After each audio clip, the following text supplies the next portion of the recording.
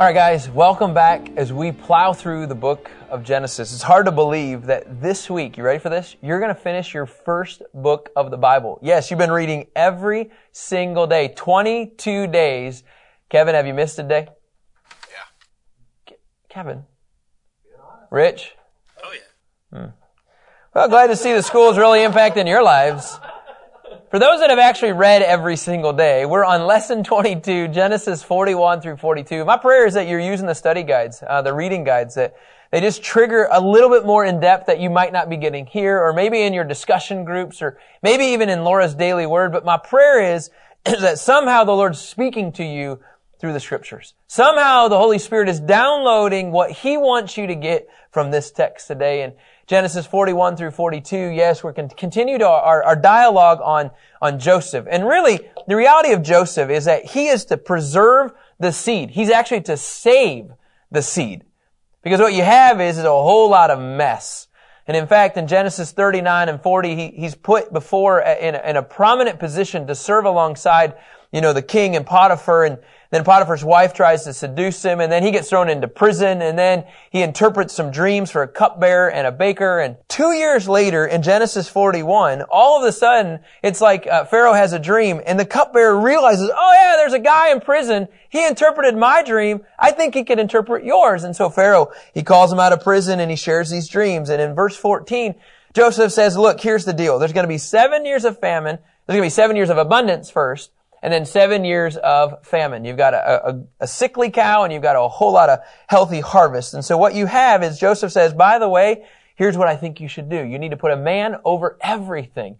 And what he's going to do is he needs to take 1/5 of the good harvest and store it up in storehouses so that when the famine hits, we'll be ready. And oh, by the way, Pharaoh says, all right, you're the guy.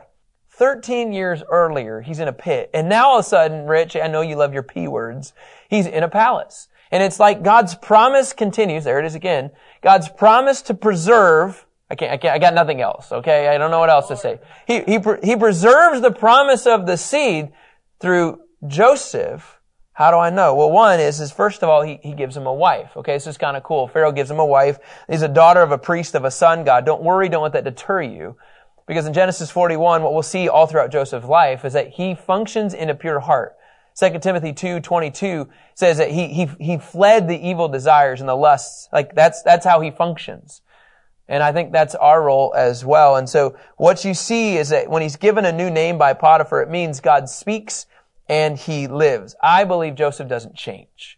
In fact, Joseph just utilizes what God is putting right in front of him. So as Genesis 41 really comes to a close, what you have in verse 46 is just so you have an idea of a time frame. He's 30 years old. And he begins to implement the interpretation of the dream. And he's in charge of everything. Like, when I mean everything but what Pharaoh eats, he's in charge of. And so, in this time frame, remember, he's married to this lady, daughter of Potiphar, and the priestess On. Yeah, okay, so they're given 2 sons. One of them is Manasseh, and the other one is Ephraim. Manasseh, all I want to write here, okay, is just so you guys understand. Manasseh and Ephraim. Down the road, we're going to get into this at the end of Genesis. Tom, what is it? Genesis 48? 48. 48. We're going to get into that. I just want to let you know that their names mean forget, and I'm really summarizing this here, and fruitful. And God uses these 2 sons to become part of the 12 tribes. And in fact, what happens is that Joseph basically, because he receives the blessing, the portion from Jacob, it actually falls on to these 2 guys, Manasseh and Ephraim. And so, again, we'll get into a whole lot more, but I think this is really important. In the 7 years of abundance, okay, Joseph has 2 sons. And so I think it's just cool that God is even expanding Joseph's family, not just his role, but also his family in the process. But in verse 54, it says, then the famine kicks in. And so in Genesis 41, what you see again over and over is that Joseph's hand through the Lord's help is all over the land of Egypt. In other words, he is here to save the seed. Because right now, we don't know how it's going to happen. There's a famine. There's no food in anywhere. And it says in verse 57, I just want to say this though too. Remember, Kevin, we had talked about the whole storehouses and logistics that speaks to your heart. I know. Is that Joseph is storing up in all these storehouses in every city all throughout the land. And then it just says in verse 56 that when the famine comes into play, Joseph opens up all the storehouses. So when he opens up all the storehouses, automatically I just think Wausau, Wisconsin. And I remember thinking, God, would you open up the heavens? Would you open up the heavens and rain down your manna here on earth? Because as we travel over and over, we just totally depend upon the Lord bringing the manna. And I think God uses Joseph to bring about the manna when it doesn't look good at all. And so this still applies to Joseph's brother, to his dad Jacob. They don't have food either. And in fact, in verse 57, it says, every nation came to Joseph in Egypt to buy grain. For the famine was severe in every land. So we know that this impacted his family as well. And we know that the seed is actually at jeopardy right now. So that's why I say saving the seed is going to come through Joseph, because God strategically put him here to save them. So every nation, and it makes me think of Genesis 12 verse 3, I'll bless those who bless you, and I'll curse those who treat you with contempt, and all the peoples on the earth will be blessed through you. So what's happened right here at the very end, no, it's not complete fulfillment of Genesis 12:3, but what you see is that Joseph is playing a part of this. That through Joseph, all of the peoples on the earth are blessed. I mean, look in verse 57 of Genesis 41. Every nation came so that they could get food, and Joseph was the answer. So we're hoping and we're praying, if you don't know the rest of the story, that his brothers would come. So in Genesis 42, it happens. Genesis 42 verse 1, what you see is that Jacob, he learned that there was grain in Egypt. Hey, have you guys heard? And I love this. I love this dad mentality. It just, all of his sons, hey, you idiots, why do you look at each other? You know, for some reason I go to the Three Stooges every time. You know, like, whoop, whoop, whoop, whoop, whoop, whoop, whoop, whoop. You know, all these, yeah, it's like this, like, what are you guys doing? Are you playing games? Hello? We could use some food right now. And I don't know, I think they'd be like, okay. In verse 2 it says this, listen, I've heard there's grain in Egypt. Go down there and buy some for us so that we will live and not die. You know what that really means? Oh, by the way, Jacob says, all of you, your spouses, your kids, all of this situation that's taking place, it's all going to go away if you don't leave. And I know that this is a dangerous a trip. You know, Warren Wiersbe says that they're vulnerable. They could actually make themselves slaves if they go into Egypt, but we need food. If not, all of us are dead. But I think deep down inside, though, I think Jacob knew, though, there was more to this story. I think he knew, though, he's heard from the Lord. In Genesis 15, verse 13, this was passed down to a family member. Genesis 15, verse 13. This is such a great, I think what blows me away about Genesis is like how it constantly like it all ties together. Here you have Abraham. So here you have Jacob's grandfather has heard from the Lord. He says, know this for certain. Your offspring will be strangers in a land that does not belong to them. They will be enslaved and oppressed 400 years. So if I'm Jacob, I'm processing, well, there's a good chance we're going to get our food, but oh, by the way, we might be there for 400 years. I don't know. I sure would send my sons and stay back. I mean, like that's what he's doing. And yet at the same time, this is really bizarre because I think he knows that there is more here. And in verse 3, so 10 of Joseph's brothers went down to buy grain from Egypt. Now notice, how many at this point, you guys, are born? There's 12, right? Joseph's on one end. He sends 10. Well, which one doesn't he send? Well, his favorite, the youngest. So he goes to verse 4, but Jacob did not send Joseph's brother Benjamin with his brothers. For he thought, you know, Jeff, it makes me think of some of your drawings.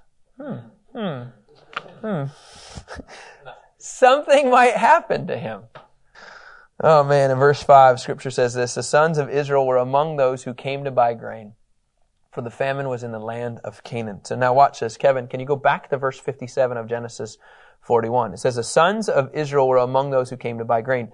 They were a part of every nation coming. They were a part of the people group that came to Egypt.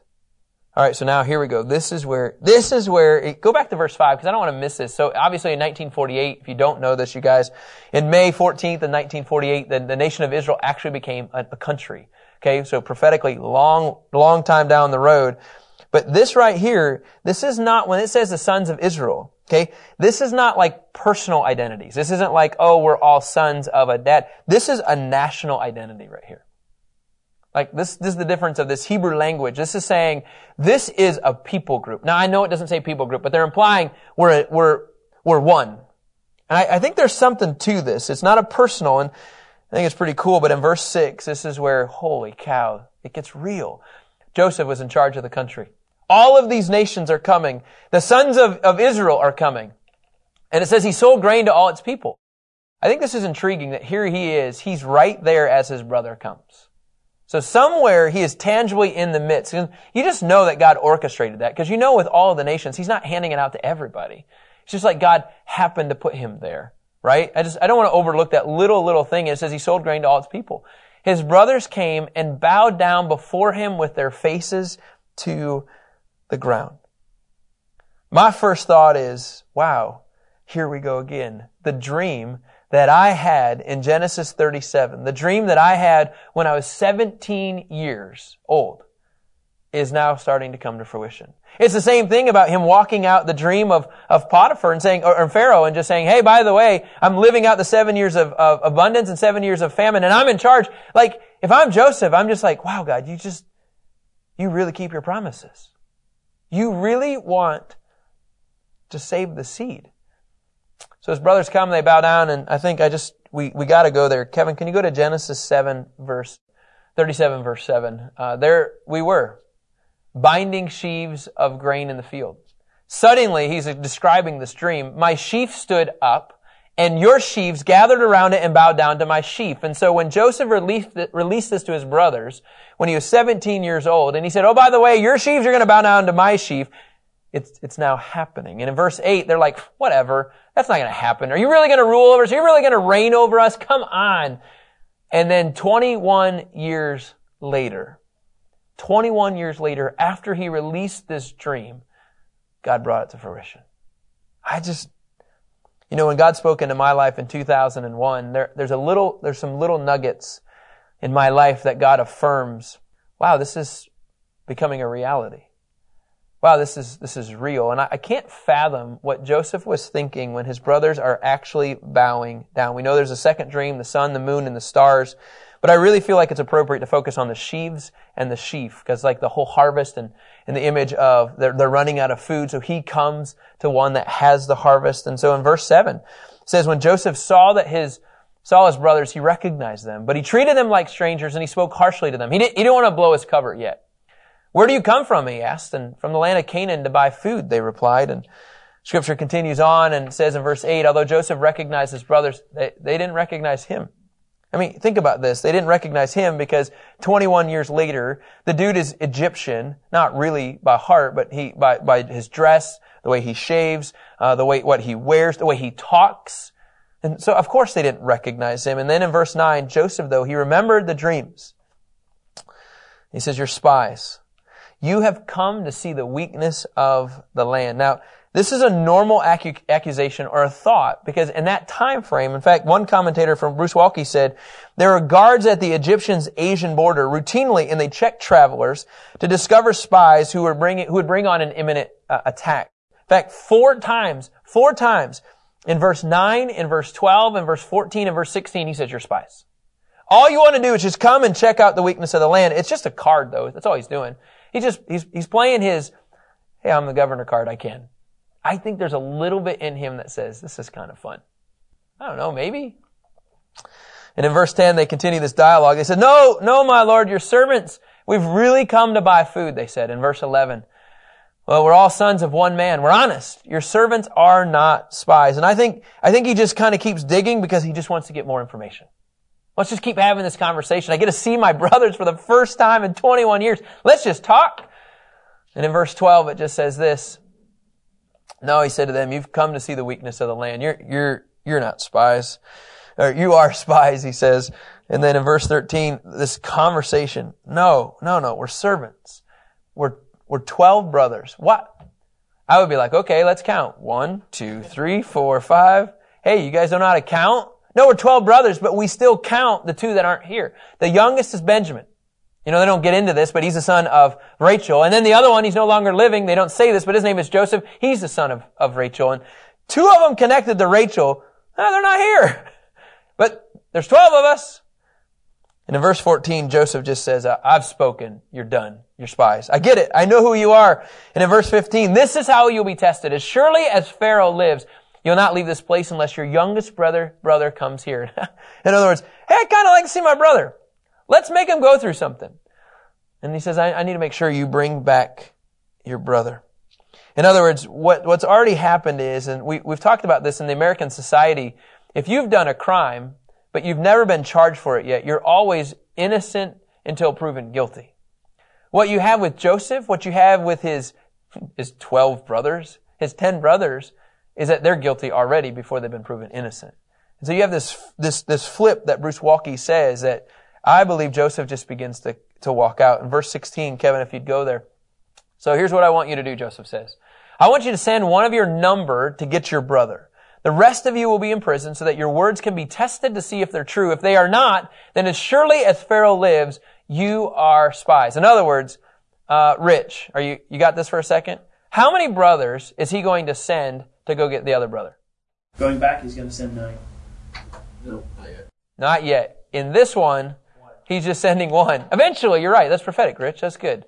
He's going to send one, and then the rest are going to stay. So then in verse 17, so Joseph, he imprisoned all of them, okay, all 10. He imprisoned them for 3 days. Let's just sit on it. I mean, that's really what he says. He says, I got an idea, but let's all just sit on it. For 3 days, I'm going to put you in prison. Somebody just said, one commentator said, do you think those 3 days are just maybe a little taste of what he did for 3 years? 1 day, yep. 2 days, yep. 3 days. I did this for 3 years. And then in verse 18, on the third day, Joseph said to them, so he gathered them back, I fear God. Nowhere in this conversation has Joseph said out loud, God, anywhere. But now he's making a public declaration to his brothers, I fear God. Do this and you will live. And so he's making this confession. By the way, God's in this. I want to make sure you understand this. And then he says, here's what I want you to do. In verse 19, he gives the instructions. If you're honest, let one of you be confined to the guardhouse. This is where, Rich, you're right. One is going to stay back. And then the rest of you can go. You take grain to relieve the hunger of your households. In verse 20, he continues on, bring Benjamin back to me so that your words can be confirmed that you're not a spy. And then you won't die. And they consented to this. So here it is. I fear God. You send 9. We'll keep 1. And now they have this discussion. Hey guys, which one wants to stay back? I mean, if they're having this discussion, this is where I go back to the Three Stooges. Whoop, you, whoop, whoop, whoop. Like all of this, I think they have this. No, I think it's tense. I think it's really tense. And here's what it says in verse 21. They said to each other, obviously we're being punished for what we did to our brother. We see what we did. The consciousness is kicking in. And it says we see his deep distress. And we know that this deep distress was when, in Genesis 42 or Genesis 37, they throw him into the pit, right? And it says that, right here it says he pleaded with us. And I believe it's when they're eating a meal, he's in the pit, he's in the cistern. And he's saying, guys, I don't think this is a great idea, let me out. But the scripture says, but the brothers wouldn't listen. And they're having this conversation about which one is going to stay back. And they say, this is why trouble has come to us. I can't believe we actually did this. In verse 22, Reuben, he replied, he has a conversation with them. Didn't I tell you not to harm the boy? But you wouldn't listen. Isn't there always somebody, somewhere, wherever you're at, your family, I told you! Or in a ministry, I told you shouldn't have done that. Like that's what Reuben's doing, but you wouldn't listen. Now we must account for his blood, and he's saying everybody has to account for his blood. And the craziest thing is, and I think this is pretty profound, is that they didn't know in verse 23 that Joseph was listening.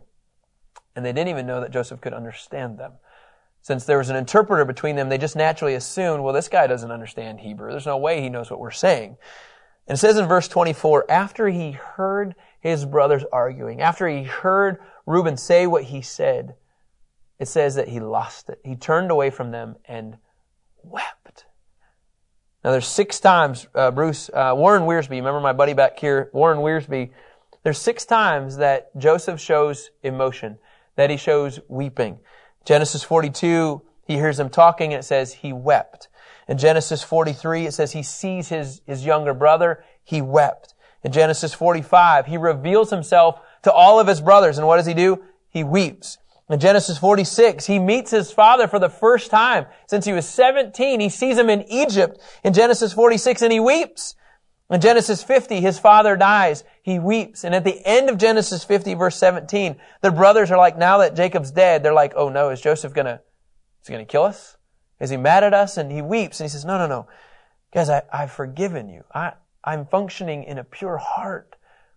I love you and I care for you. And so 6 times, Joseph shows his true character. He really doesn't have anything except to glorify the Lord. It's a pretty powerful statement. It says, after he was done weeping, it says he turned back, he spoke to them, and then he took Simeon. I think this is interesting. He took the second oldest, Leah's son, takes Simeon from them and had him bound before their eyes because Reuben, he heard Reuben say that he tried to stand up for him.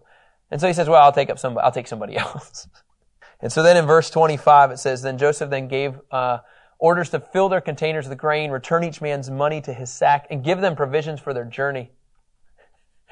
This order was carried out.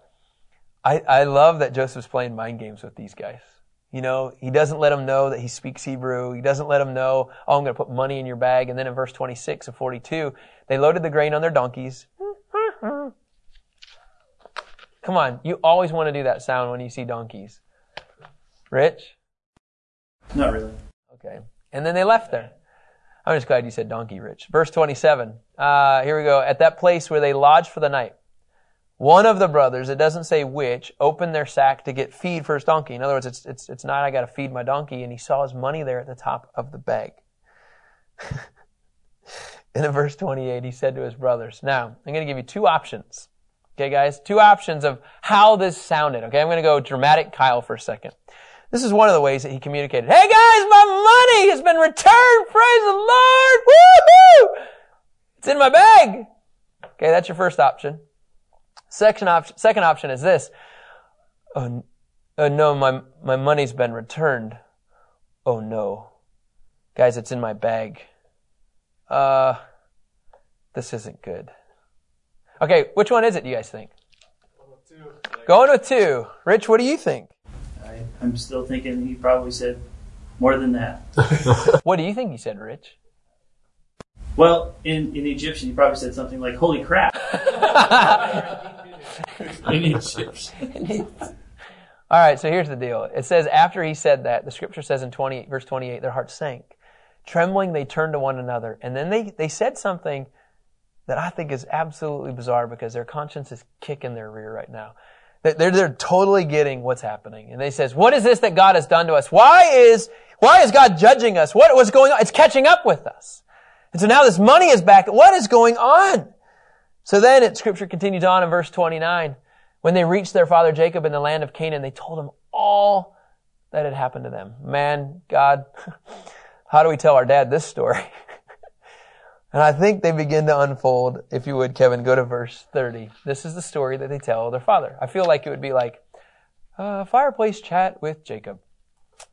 The man who is the Lord of the country spoke harshly to us, and he accused us of spying on the country. Verse 31, scripture continues, but we told him, we're honest and not spies, which is true. So far, the story is looking good. Verse 32.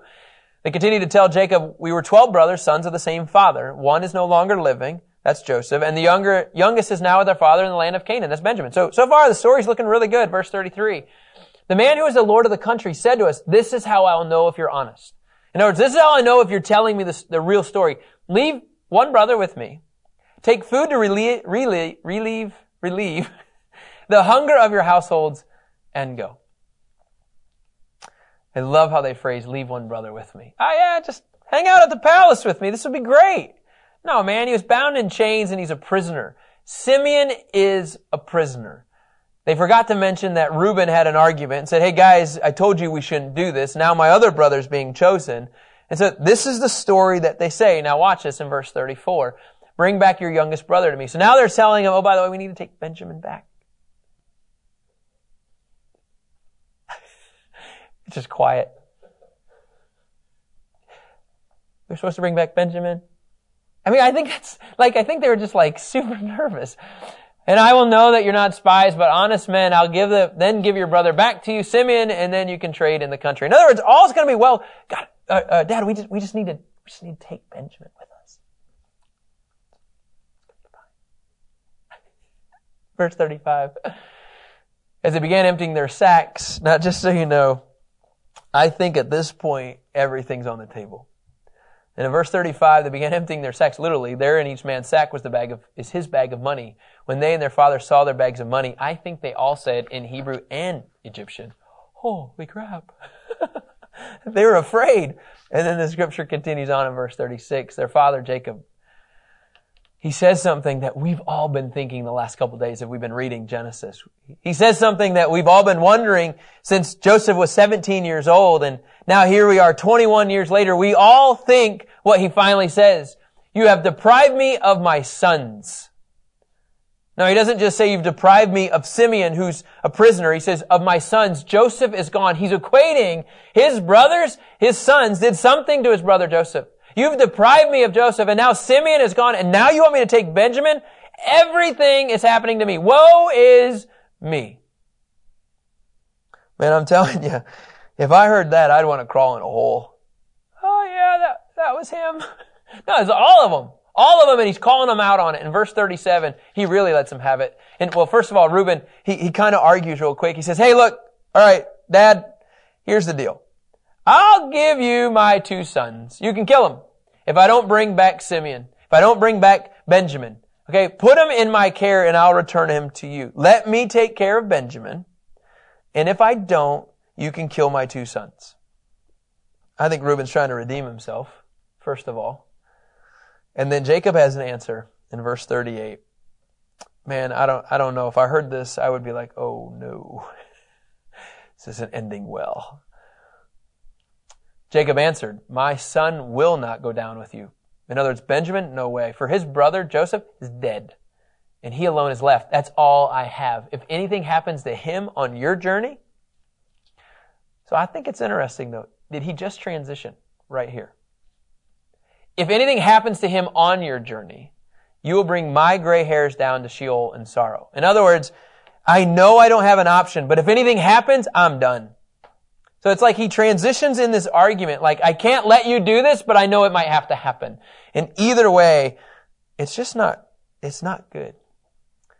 And so here you have Joseph walking out the interpretations of his dream on many levels. The sheaves bowing down, the 7 years of abundance, and then the 7 years of famine. Like, he is walking this thing out. The nations have come to him. His family has come to him. Why? Because I believe Joseph is to save the seed. Yeah, no, we already pointed that it's in the line of Judah. I think this is important to understand. But Judah doesn't continue on unless Joseph saves the seed. It's an interesting story that we're in Genesis 41 through 42. But tomorrow, guess what? We're going to continue to hammer it out more. Now what? Now what does it look like as this story continues through Joseph, his brothers, his dad, and all of Egypt? Thanks for tuning in, guys. I love that we're plowing through scriptures every single day. Can you believe by the end of this week, you and I have gone through one book of the Bible, Genesis, the seed. And my hope and prayer is that you're greatly encouraged to keep your eyes on Christ amidst everything.